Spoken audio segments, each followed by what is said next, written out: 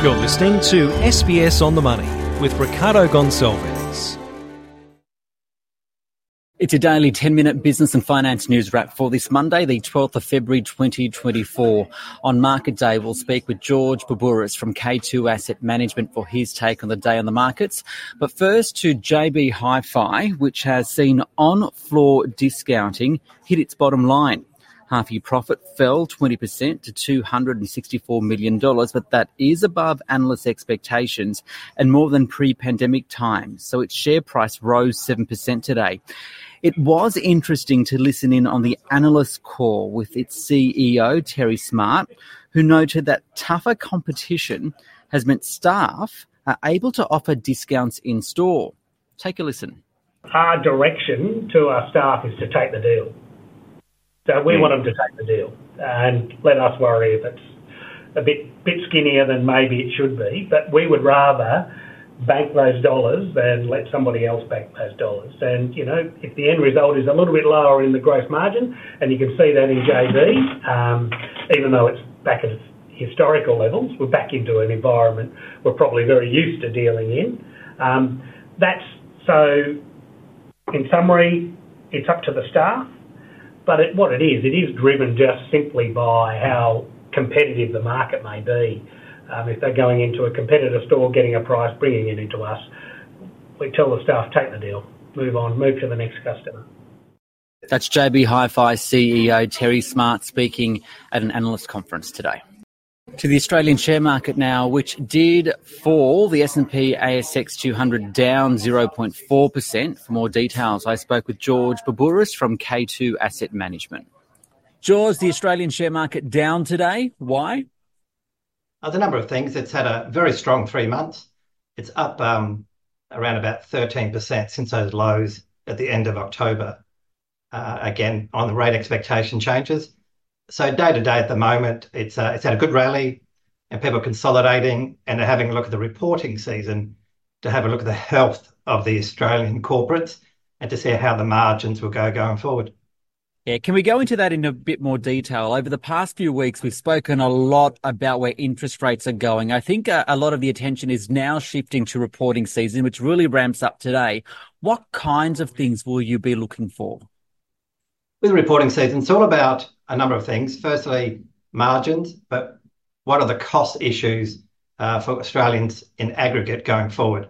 So at the moment with the reporting season, we are confirming calendar 23 reporting, and we knew that calendar 23 reporting was going to be contracting versus the previous year. So we're getting the verification of that and looking at the upside for corporate Australia going forward with a bit more certainty with interest rates, lower inflation, and as they're trying to navigate the tricky nature of industrial relations reform, which will impact their margins in the years ahead. But we're just looking for that health check, again, confirming where they've come from and confirming the interest rate outlook and the opportunities going forward. One of those companies reporting today was JB Hi-Fi, half-year profit down 20%, but the market still really likes it because I think the result was just above analyst expectations and its share price hit a record high. So why? Again, it's all about expectations. It beat expectations and people thought there'll be a bigger slowdown. But there's that resilience, despite mortgage rates being high and a third of Australian households having some headwinds and doing it tough. There is that broad-based spending still going through, and JB Hi-Fi is ahead of expectations. They've been able to pass on inflation rises in the past, but less so going forward.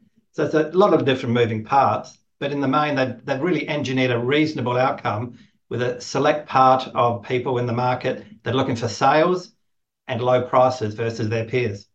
Speaking of looking to sales, it was interesting to listen in to the analyst conference today from JB Hi-Fi, where the CEO, Terry Smart, was basically saying, yeah, we're seeing a lot more on-floor discounting, and that if customers come in with a better deal, the message to staff is to just take that deal, right? So he's mentioned that kind of discounting has impacted profits, though. So shoppers are becoming more savvy. But at the same time, we're seeing retailers like Satire last week, that's on the higher end of the spectrum, also surprised to the upside. So what's all of that saying about the consumer at the moment?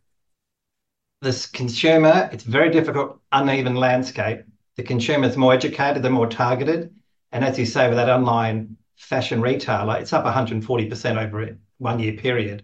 But again, that announcement with JD.com with China to move into that market really created that enthusiasm and exuberance going forward.